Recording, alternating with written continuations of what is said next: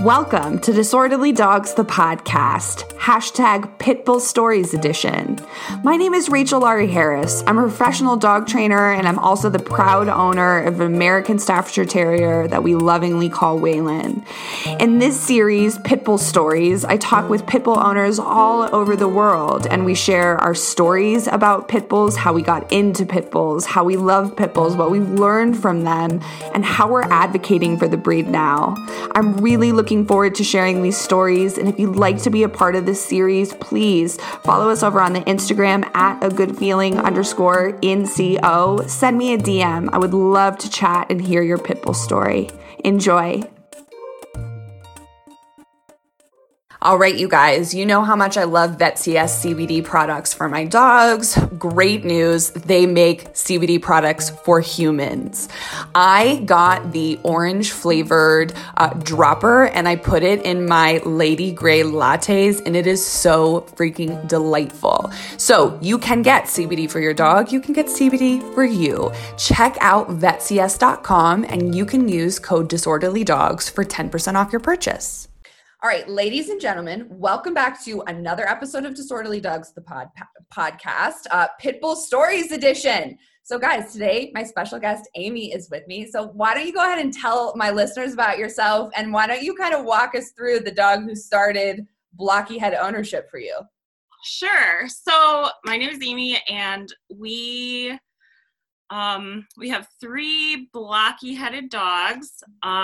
We have Greta, who was the OG blocky head, and Atlas, who was a foster fail, and then we have Crosby, who just kind of showed up and then he never left. But so Greta was our first real intentional adoption of a blocky-headed dog.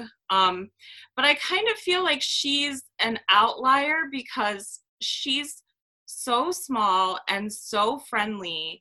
And when people see her, even people who normally wouldn't like to approach a pitbull type dog, she's so small and so happy that I find people coming up to me or her and wanting to interact with her, and then later being like, oh, is she a pit bull? Like, yes, she is, but she's only 40 pounds, so it's okay. Like, look how friendly she is.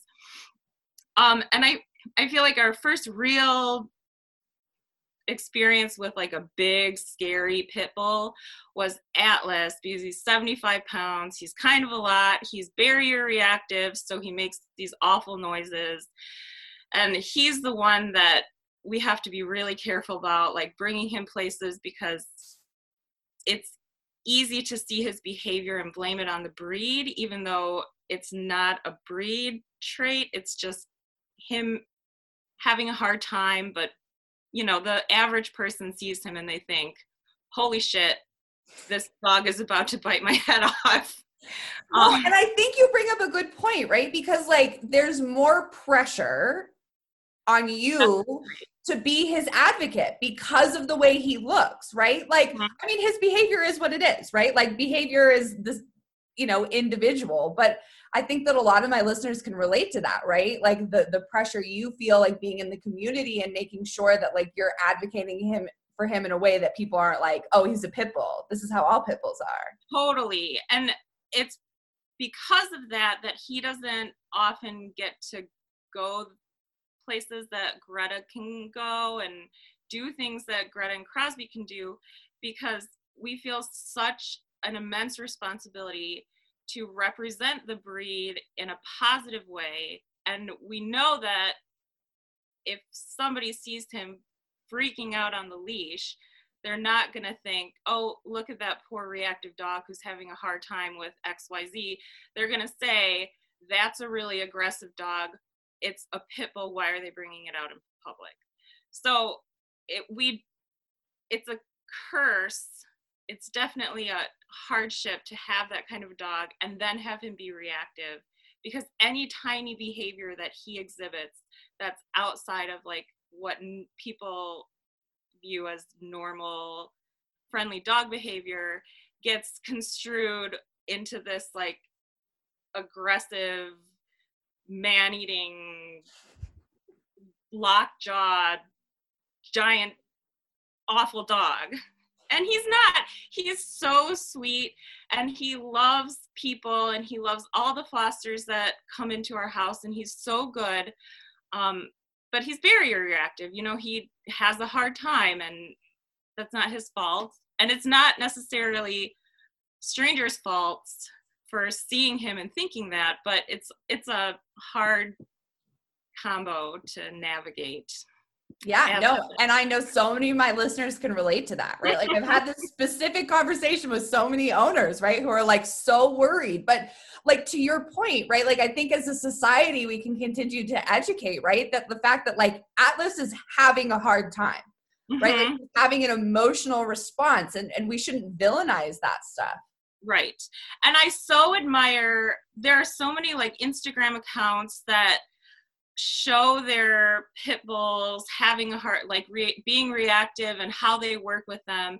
And that's not really what I do on social media, but I so admire the people who are willing to put themselves out there and be like, look at my 70-pound pit bull being an asshole. This is how we're dealing with it. Or, you know what I mean? Like I don't usually video record or like show people that side. But I admire the people who are willing to put themselves out there and be like, look at my dog struggling. This is how I'm helping them. It's just a dog problem. It's not a pit bull problem. I think that's awesome. Dude, me too. Like so much respect. That's brave. That's bravery at its finest right there. Because like, I mean, we all know the internet can be a nasty place, right? Yep.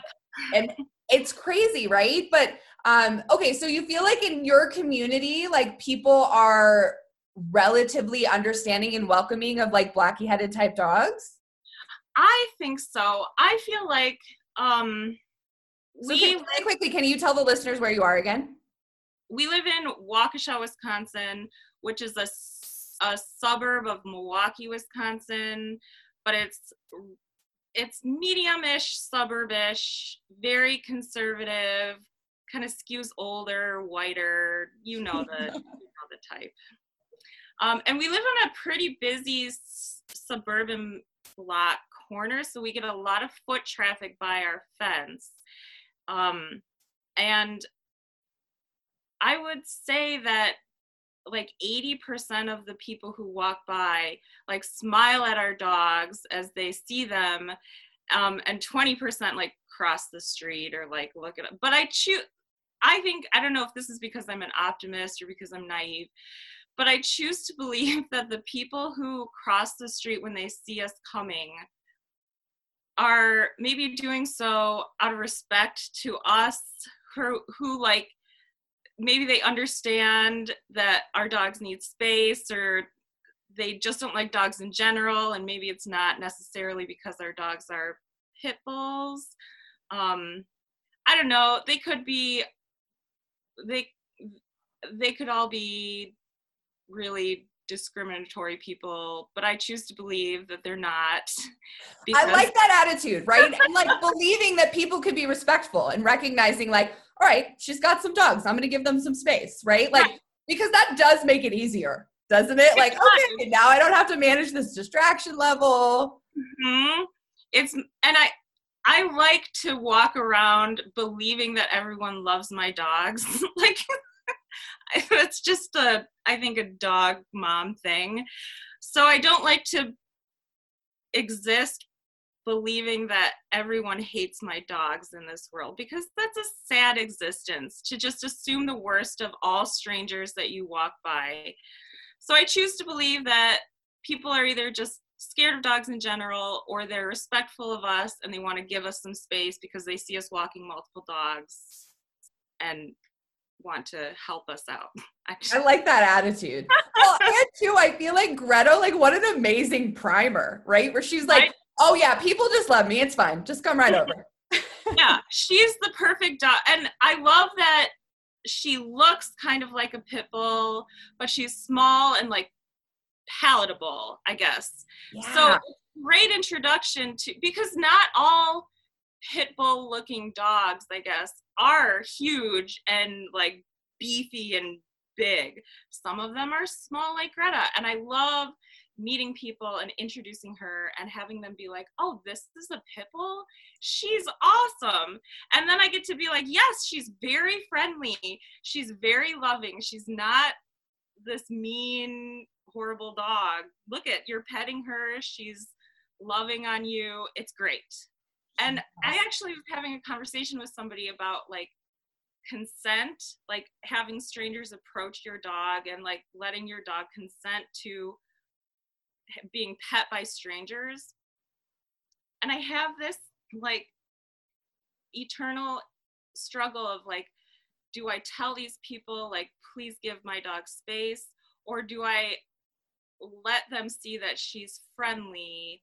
Like, do I advocate for pit bulls, or do I advocate for my dog who happens to be a pit bull? Does that make sense? It's such a conundrum, isn't yeah, it? Because like you want, like, because Greta is so friendly, right? Like you want her to be like the quote unquote breed ambassador. Mm-hmm. But then, right, the conversation comes into play like, okay, but actually let's look at Greta's individual needs and desires. Right.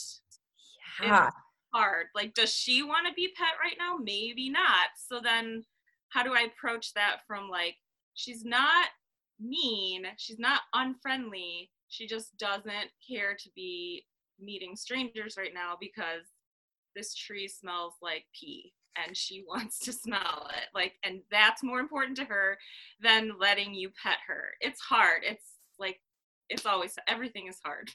I feel you on that though, right? Because like, you know, Waylon is a super social creature, right? And he really does love people. And I feel like early on, like in his socialization window, like I really like pumped him up to say hi to people because I want him to be a breed ambassador, right? But it's funny because like now as he ages, like just like you're saying, right? He's like, okay, but I'm gonna sniff this tree. So like, I'm not abiding to your agenda, lady. So I'm just gonna do what I want. Yeah, but I feel like our dogs teach us that, don't they? Right? Like, okay, like it's not about breed ambassadors. Like I just want to be a dog right now, right? And I think it's a good reminder to let them be that. And they shouldn't have to bear the brunt of that human responsibility because at the end of the day, they're just dogs. And isn't that what we want to teach people, that they're just dogs? Like, yeah. Yeah, no, but I think that that's a moral dilemma that I think all of the blocky-headed owners can relate to, right? Like wanting our dogs to be breed ambassadors, but while also like maintaining like their needs and desires on top of our priority list. Yeah, it's a hard thing to juggle every time we're out in public. I feel like that. Yeah, no, I feel you on that. I really do. Well, and especially like everything that's happening in Denver, like how we were so close to repealing BSL and then it blew up in our faces. Like I feel even more pressure to like advocate in the communities. Like this blocky-headed package is magic. You should really love them. Oh my God, I bet. Yeah, that's hard.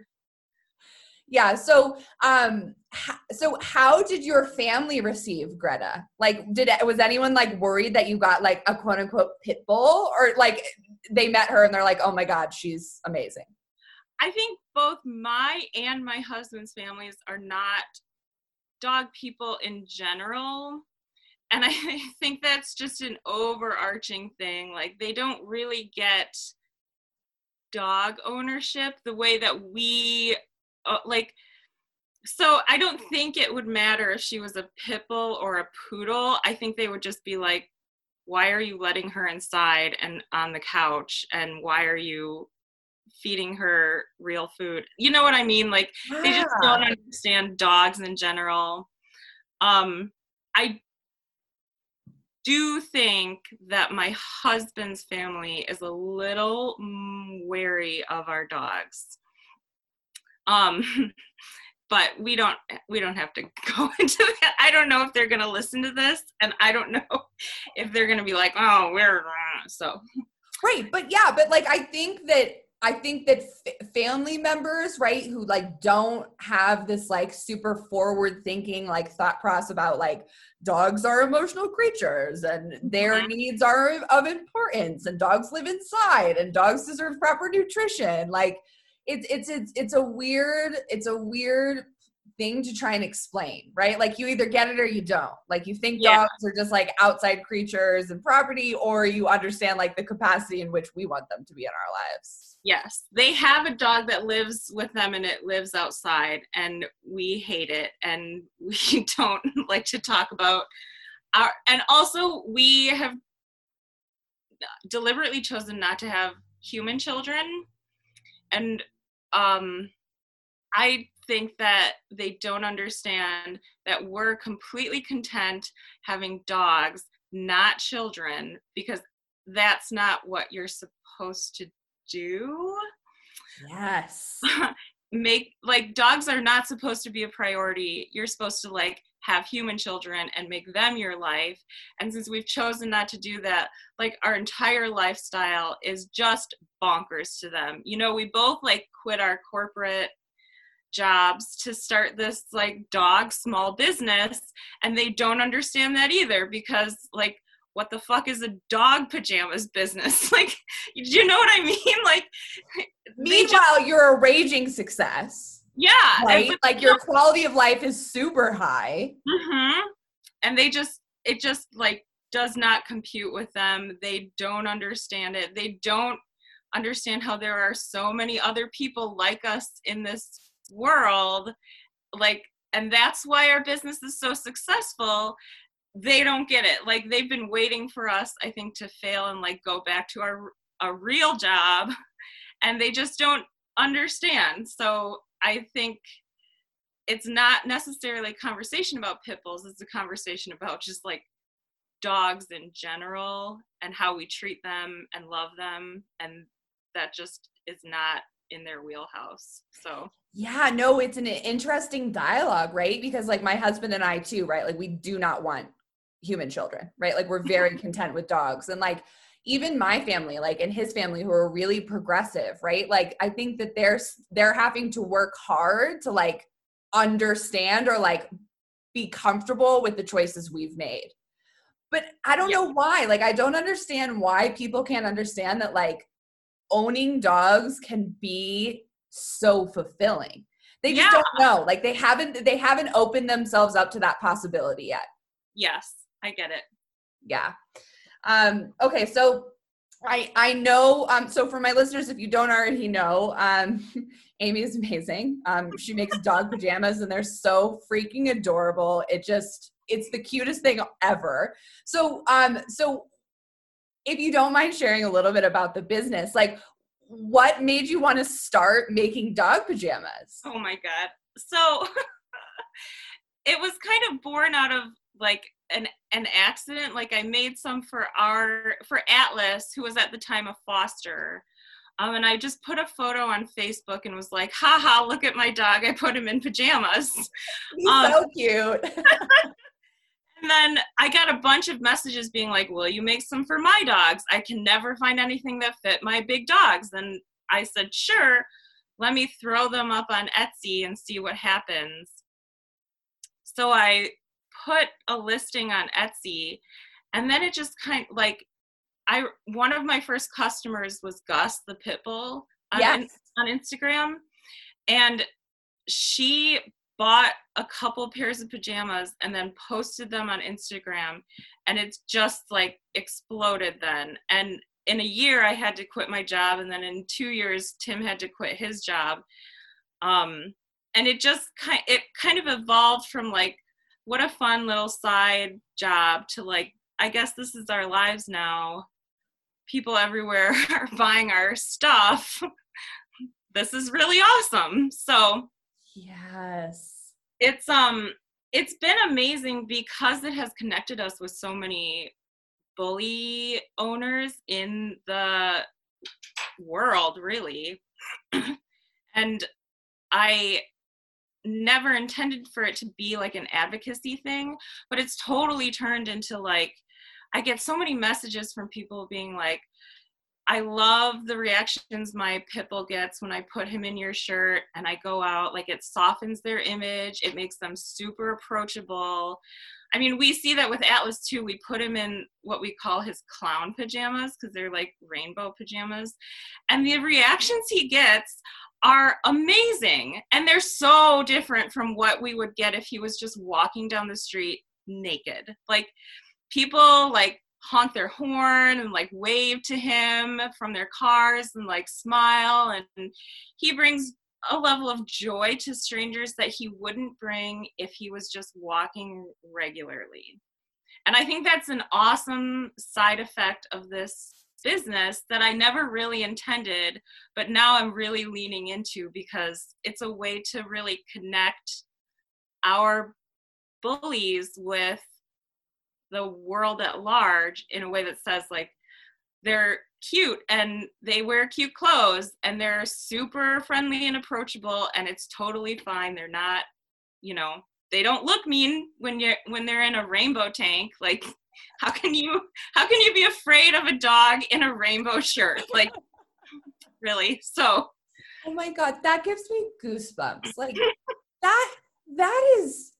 that's magic. You know what I mean? Like, and I think that I see that so much, right? Like, when people see pajamas, it like starts this whole new like way of perceiving the dog. And like, I mean, seriously, like, PR for pit bulls. Here we are. You know what I mean? Like, oh my God. And the cute pajamas, like, I die. And I know exactly the rainbow one you're talking about with Atlas, because I lurk and stalk you on Instagram because and I agree, right? Like, being like a part of the community on Instagram with like all the blocky headed owners, how freaking cool is that? Right? Like, connecting with all these people who we share so much.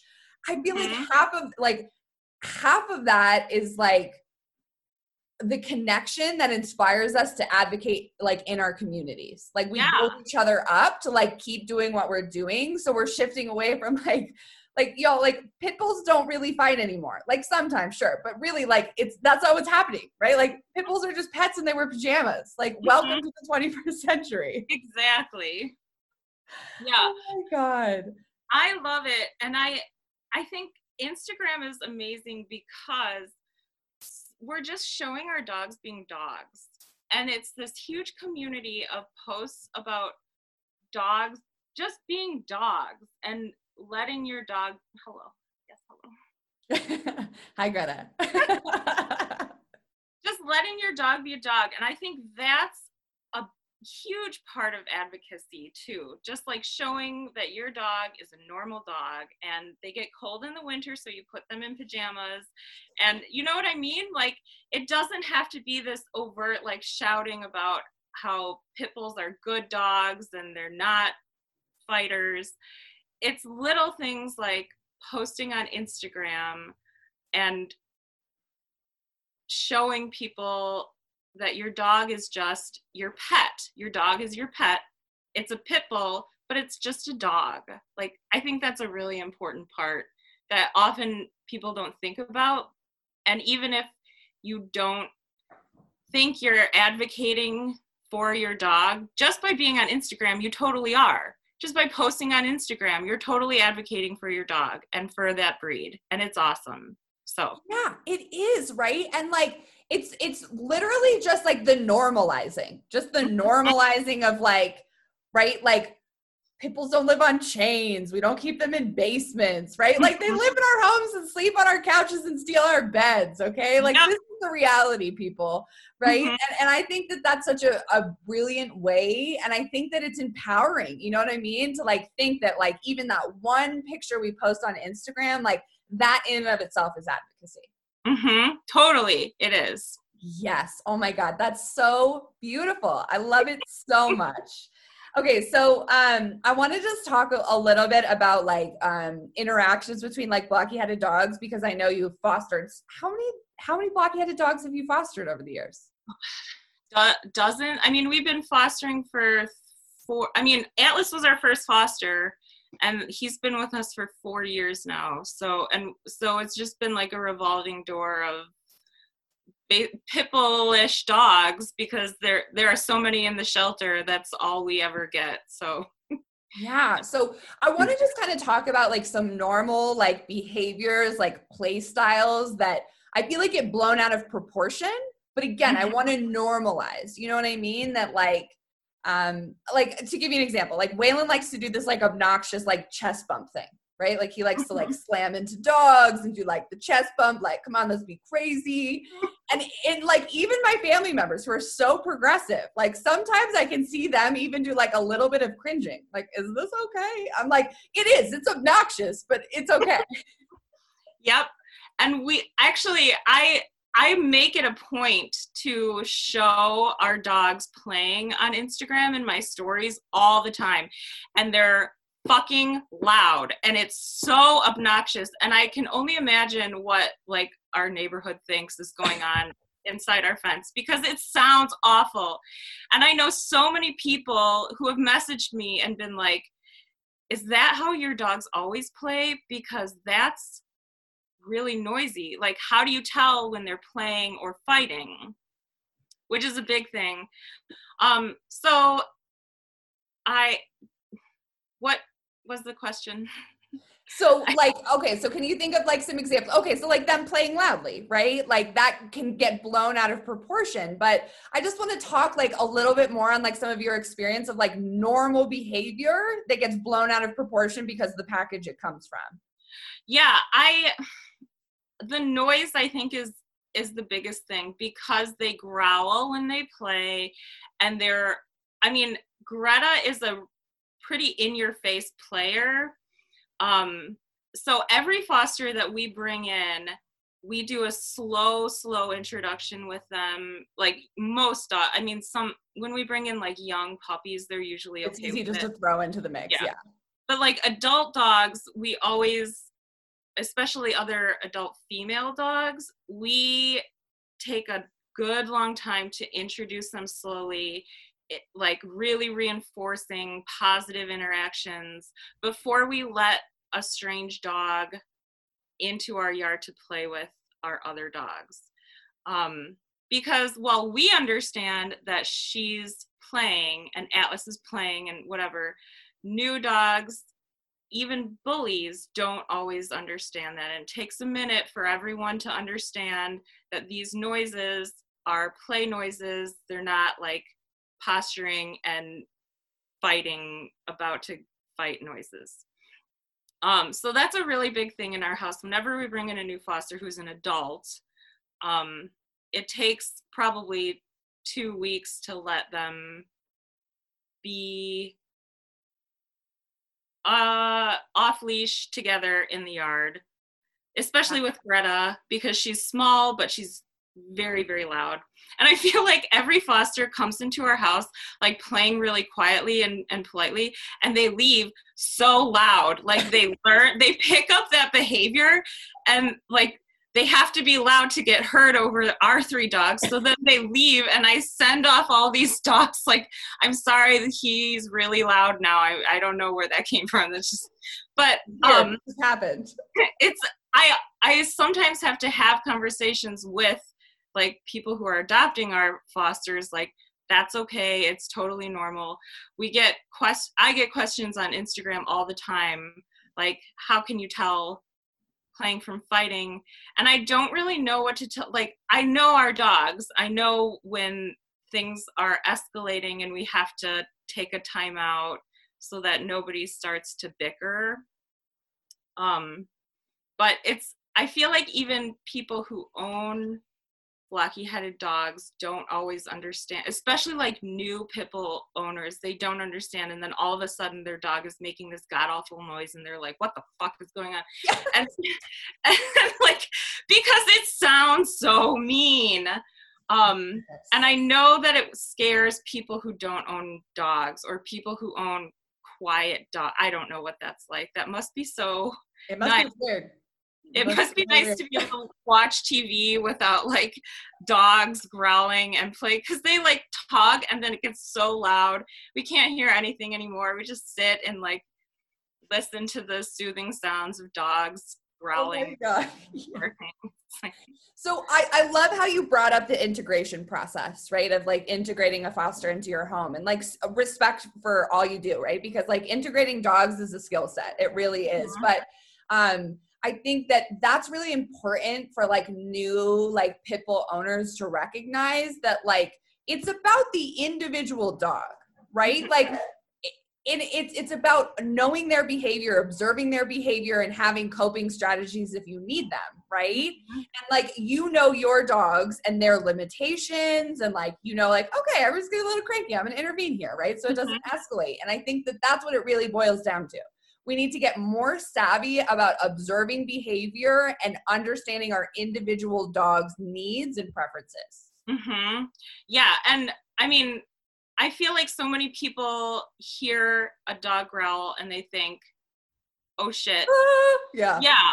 And I feel like that's one of the biggest misinterpretations of dog behavior is growling. Like, growling is so great on so many levels for so many different things. And I think, I mean, if I were to boil it down to one thing, it would be like, please learn when your dog is growling because he wants space, when your dog is growling because he's playing. And like, there are so many different reasons that your dog is growling, and it's not necessarily because they're fighting. And I feel like I tell so many people that when they message, or like people who are asking about their dog's behavior, which, by the way, I feel so unqualified to talk to people about dog behavior, but just by like virtue of having an account where I share our dogs playing all the time, I feel like I get questions all the time about that. And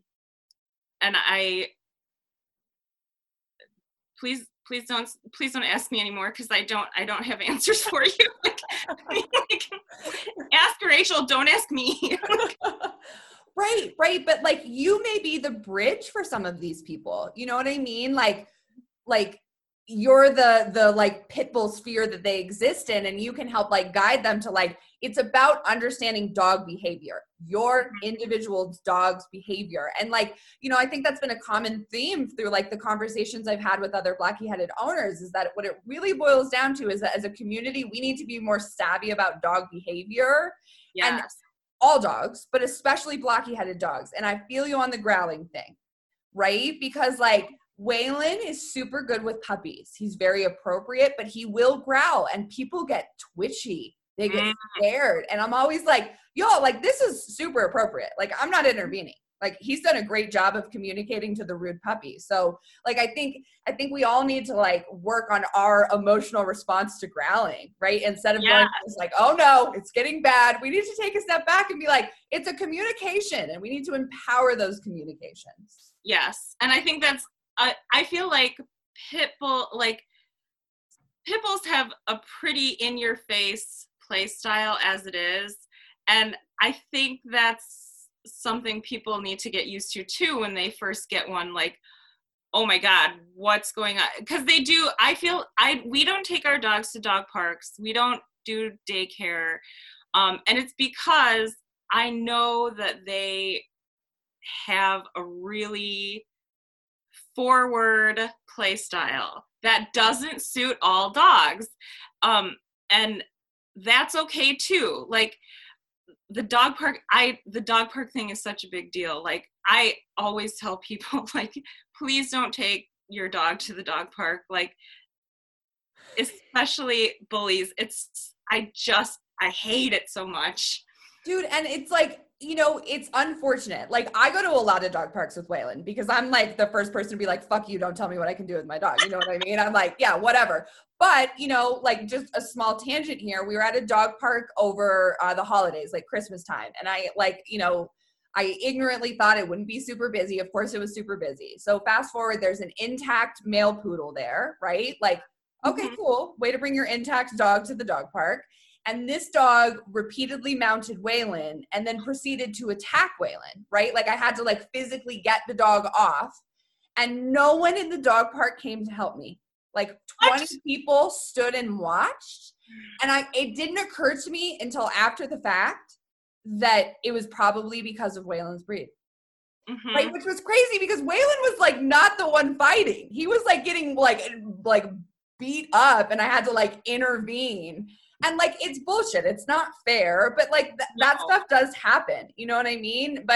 And I think that, you know, it's an individual comfort level, like you're saying, like, you don't need to go around yelling like, pit bulls are amazing, fuck you guys. But for me, I'm like, I have no problem telling people to eat shit. Like, listen, he's amazing, right? Like, he's doing appropriate things. So here we are, you know? And I think we all have to do our own thing, but I feel you on the dog park. And especially like those of you listening, if you've recently adopted any breed of dog, don't go to the dog park yet. Yes, that's what I meant. Like all the people that I adopt to, I'm always like, please. Dog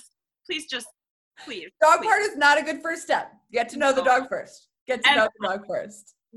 I don't do it because I don't trust other dog owners. And yeah, you shouldn't, because they're untrustworthy in a lot of circumstances. And I don't want to put my dogs in a situation where they would be blamed for something that wasn't necessarily their fault. Like Waylon, because they're the first ones to get blamed anywhere. You know what I mean? If they didn't start it, it doesn't matter. They see the pit bull and they're like, well, this dog must be starting shit.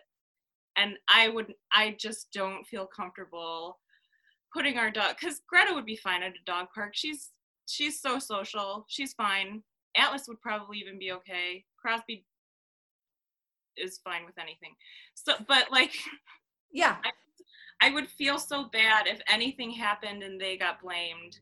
I mean, they don't know their dogs, but I would still feel horrible. So we stay away, and I tell all the people who adopt for me, like, please just. Yeah, but like, you know, owning a pit bull type dog comes with more of a responsibility. Like, we have to think about those equations, and like, it's not right or fair, but it is. You know what I mean? Like, and I know that this is a fear for so many of us, right? Like being in this situation, wrong place, wrong time. And like, oh my God, I've heard some crazy stories from pit bull owners about like situations like this. You know what I mean? Where like, yeah, right. And, you know, I think that I feel you. I feel like, you know, collectively, I feel people's fears, but I think that, you know, do what we're comfortable with. We're doing the best we can for our dogs, but I think that ultimately you deciding to not go to the dog park, that's you advocating to keep your dog safe. That's beautiful, right? Like, and that's advocacy in and of itself, right? That we choose to keep our dogs safe and not in situations where they could potentially not do harm, but like be misjudged and then spiral. Totally. Yeah. Okay, so I just wanted to get your thoughts on this. I don't know what your experiences with this, but like I know that a lot of like pit bull type dogs like get information from quote unquote trainers, and they're like, you know, you have this pit bull, you got to use all this harsh training techniques. Like, did anyone tell you that, or were you able to like avoid that and just embrace the world of positive reinforcement? Oh my God. Okay, so here, when we first got Greta, we had another dog. His name was Felix. He was epileptic and he died. Anyway, so you had a trainer with Greta?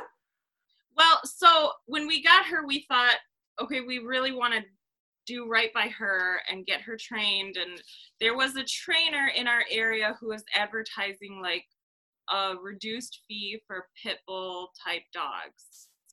So we called and he was like, yeah, let's do it.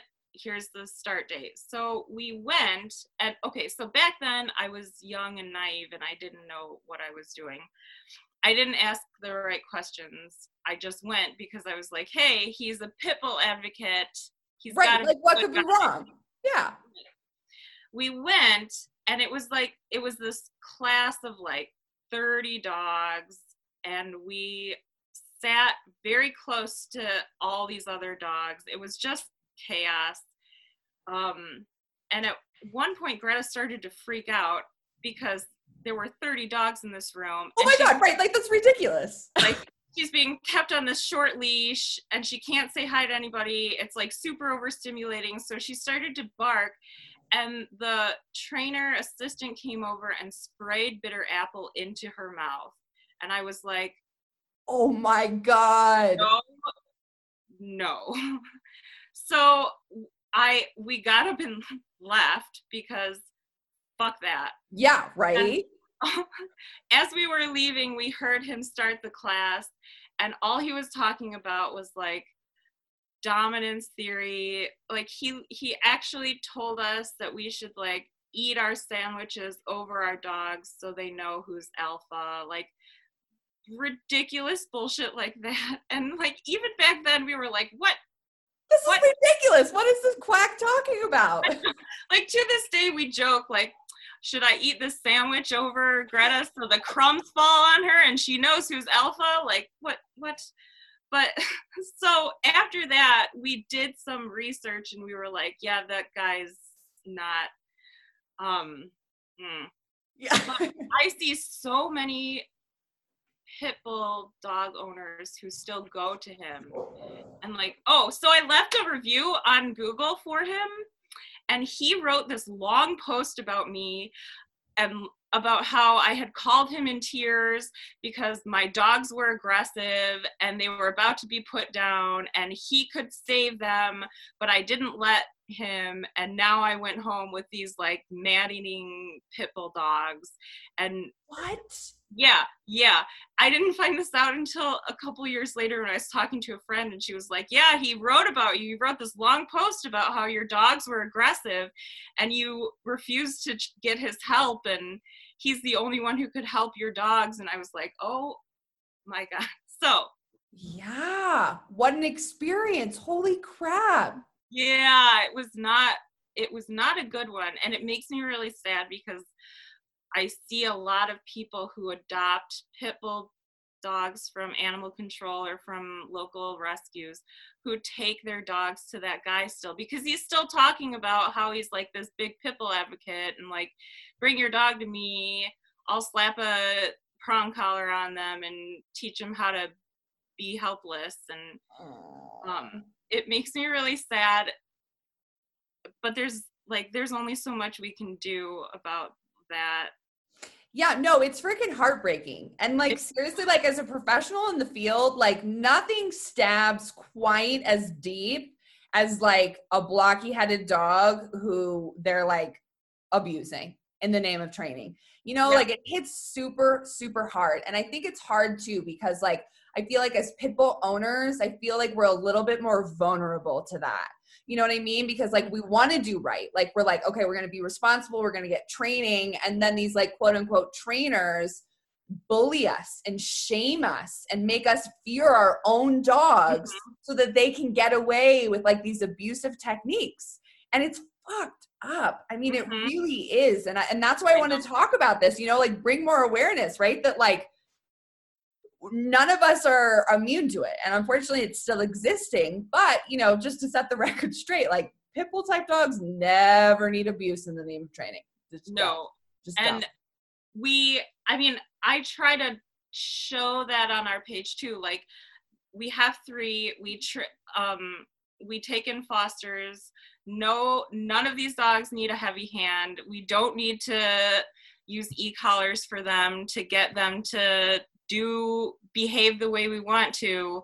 Like it's hard because even Instagram is full of that, and it's hard to toe the line between like, I mean, I feel like I have an extra hard time because I'm also a business owner and I don't want to be condescending or preachy to customers who are choosing a different training method than the one I use with my dogs. And actually I used to be a lot more outspoken about it, and I got a ton of shitty hate messages about like, why are you so closed-minded? Why are you trying to preach to me about how I train my dogs? Like, and I never did that. It would always be like, this is how I'm choosing to train our dogs.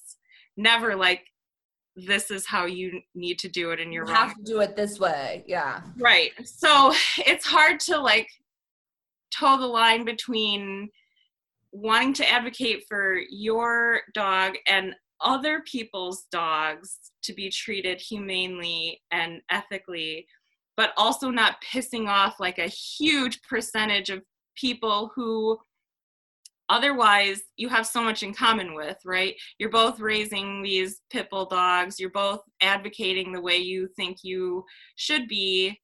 And this is the one topic where you disagree. So I don't know. It's really hard. I struggle with that. It's a slippery slope, right? And like I feel you, right? Like I struggle with that too, right? Because like obviously like I drew an ethical line in the sand. I'm like, I don't, there's no need for like any of this like prong and chuck and hitting and all of that. But I also want to take like everything I preach for treating our dogs, and I want to treat people like that too. Mm-hmm. You know? So I think that, you know, I think we all have to make our own distinction, but I respect what you do, right? Like you lead by example, you do what you do, but it's not this like you have to do it this way. And I really feel like that's how we make meaningful behavior change in people, is we show them what's possible with our techniques. And ultimately all these people love their dogs, right? They all love their dogs. And I think that once they can see like the benefits of positive reinforcement training, like, and they can make those decisions on their own, like that's where true change comes. Mm-hmm. I agree. Cause I never believe that going onto all those accounts and leaving long paragraphs about how wrong they are and how you're doing it wrong and this is the right way, that's not changing anybody's mind. And this is a waste of your own energy. It is. It really is. But like, whoa, Greta. But like, but like little things like posting a dozen stories every day, just showing how your dogs are being and how you're training your dogs, how you're teaching them. Little things I think make incremental changes over time. And I think that's always been my goal, because I think you catch a lot more flies with honey than vinegar. It's so true, right? And like that's definitely a stance I've always taken in my business, right? Like I've never like engaged in like conflict with balance trainers or force trainers. Like I don't have the energy for it. And in exchange, I don't get like hateful comments. You know what I mean? Like I think that if we focus on leading by example, we attract the people that are meant for us. Mm-hmm. Right? Yeah. And it's hard because obviously like we feel so strongly about like treating our animals humanely, but like everybody's on their own journey. And I think that like, you know, I've seen a lot of people who like, you know, I've been following and I love their dogs, and like I've seen them use like some forcey techniques, but then like you start to see them like, oh my God, cookies are popping up in stories more. Like, oh my God, is that a harness on the dog? You know, and like, and that's what I do. That's when I want to positively reinforce people like, oh my God, that harness is so fucking cute on the dog. You know what I mean? Like, I think that that's how we make meaningful change. And that's how more blocky headed dogs get treated with kindness and ethical training. Yes, I agree. Yes. Okay. So I want to kind of wrap things up. So I want to hear from you. What is one pit bull myth that you wish would just die already? Oh, Jesus. Well,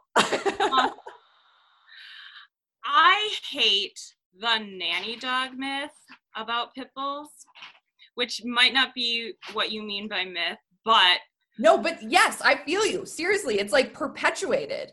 It is. And I honestly think it does more harm than good, even though the people who preach it have good intentions, I think. Because they mean well. Yes, because they want to show that pit bulls are, you know, friendly family companions. But I think it negates a lot of things that are important about owning a pit bull, which is that, you know, genetics play a big part into their behavior. They're not nanny dogs. Don't leave any dog home alone with your children. Like, you know, like just, and stuff like that only, I think, hurts the cause more than it does good for, even though it's well-intentioned. Yeah, I agree, right? And like, you know, and I've had this conversation with a couple other pit bull people too, right? Like, dogs are not nannies, they're dogs, right? Like, and yes, some pit bulls could be great with kids. Some pit bulls are not great with kids. That could be said for every single breed of dog, and that's okay, right? And I feel you on that. Like, we should really be celebrating the individual dog and not like chalking up to like, no, they're nanny dogs. Like, but they aren't.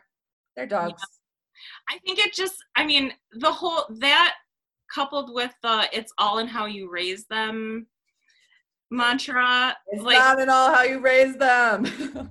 Those two things are so troubling to me because like having a dog and owning it responsibly means acknowledging that they come with a certain set of genetic behaviors and traits that you might not be able to love out of them. Do you know what I mean? Like, if you have a purebred American Pit Bull Terrier, that dog has dog aggression in them. Like, I mean, I feel like most dogs that we call pit bulls are like backyard bully mixes. It mixes, right? Like that's the vast majority, right, of dogs labeled as pit bulls is they are mutts. They are mixes. And I think you're so right? Like it's about the individual dog's behavior, right? Mm-hmm. And like acknowledging that, like, yes, some pit bulls are aggressive. That's fine. Mm-hmm. That's fine. But you have to own that and recognize it. And like you're saying, you can't love it out of them. It's not the way that it works. And I feel like the nanny dog and like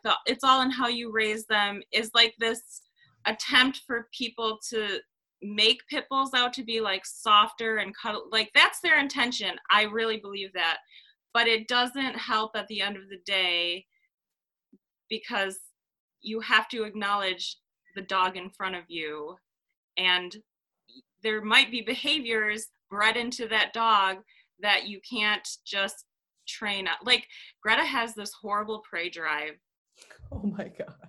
It's so awful. And instead of trying to force her to like live with small dogs, or like instead of getting a bunny as a pet, like I've just acknowledged that she can't be around small animals or she will kill them. And that doesn't make her a bad dog, but it makes her the dog that she is. And we work with that because we acknowledge that that's part of her. And I mean, I feel like I need to make steps to like help her manage her predatory behavior in a way that's safe for everyone, but it's never going to go away. I don't think we're ever going to be able to have a small dog in the house that's not like a puppy, because she fucking hates them. She thinks they're chipmunks and she's going to kill them. And that's fine. That's her. That's who she is. You know what I mean? Yeah. Yeah. No. And I think that acknowledging our dogs for who they are, and like, Waylon has that sentiment, right, for small prey too. He's had some encounters with some porcupines, poor porcupines. Oh no. Oh my God. But anyways, right, like that doesn't make Waylon any different than any other dog. You know what I mean? Right. Like it's, all dogs can act aggressively. All dogs can have quirks. It just is what it is. And like, you know, to circle it back, it's about the individual dog, and it's about being savvy and understanding behavior and understanding our dog's limits. Mm-hmm. Yes. Yes. So and it's hard to tell some people that, because they're so entrenched in that mindset of like, it's all in how you raise them. It's fine. Because sometimes I feel like saying that makes people feel bad about their dog, or like about how they feel about their dog. And I don't want to do that either. I don't know. Everything is hard. Yeah. But I think, you know, as a collective, we're all doing our best to educate ourselves and advocate and, you know, help our communities understand, you know, the brilliance that is in blocky-headed dogs, but not making this unrealistic expectation that like all pit bulls are amazing with every creature ever. Because that's not the fucking truth. They're not. And that's okay. That can be celebrated. Mm-hmm. Yeah. Like all of our dogs are not technically pit bulls. Like they're all just like, all three of our dogs are just like weird conglomeration mixes of like American Pit Bull Terriers and Staffies. Like we did all their DNA. Greta's a bully and an American bully, and so is Crosby, but they look so different. They act so different. Like it doesn't matter. Like at the end of the day, you can label them, but Greta is Greta and Crosby is Crosby and Atlas is Atlas. Like, and they're beloved family members, and that's what really fucking matters. Mm-hmm, exactly. I love it so much. Okay, so if my listeners don't already follow you, which I can't imagine would be the truth, how can they connect with you and see all your amazing dog pajamas? Oh, man. I'm on Instagram at Donosews, which is DONO Sews, SEWS. I'm also on Facebook at Donosews, but I don't really post on Facebook a whole lot. If you want dog shenanigans, Instagram is where it's at. Yes. Oh my God. I love watching your stories every day. And I'll be sure to link that up in the show notes so people can connect with you and get themselves some super cute dog pajamas. I'm super excited for the fanny pack I ordered. Yeah. Yeah. If your dog doesn't wear clothes, I also am doing bags and stuff, which is awesome because like a lot of bullies don't wear clothes, but their moms or dads or whatever can still rep the pity pride by like taking your cute toad out or taking your cute pit bull fanny pack out and like yes, a cool. Oh my God. And like how you get all those adorable fabrics?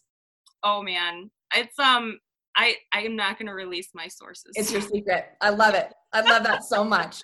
Okay. Well, thank you so much for connecting with me today. This has been so amazing. And I know so many people are going to relate to your perspective. Thank you so much. I loved it.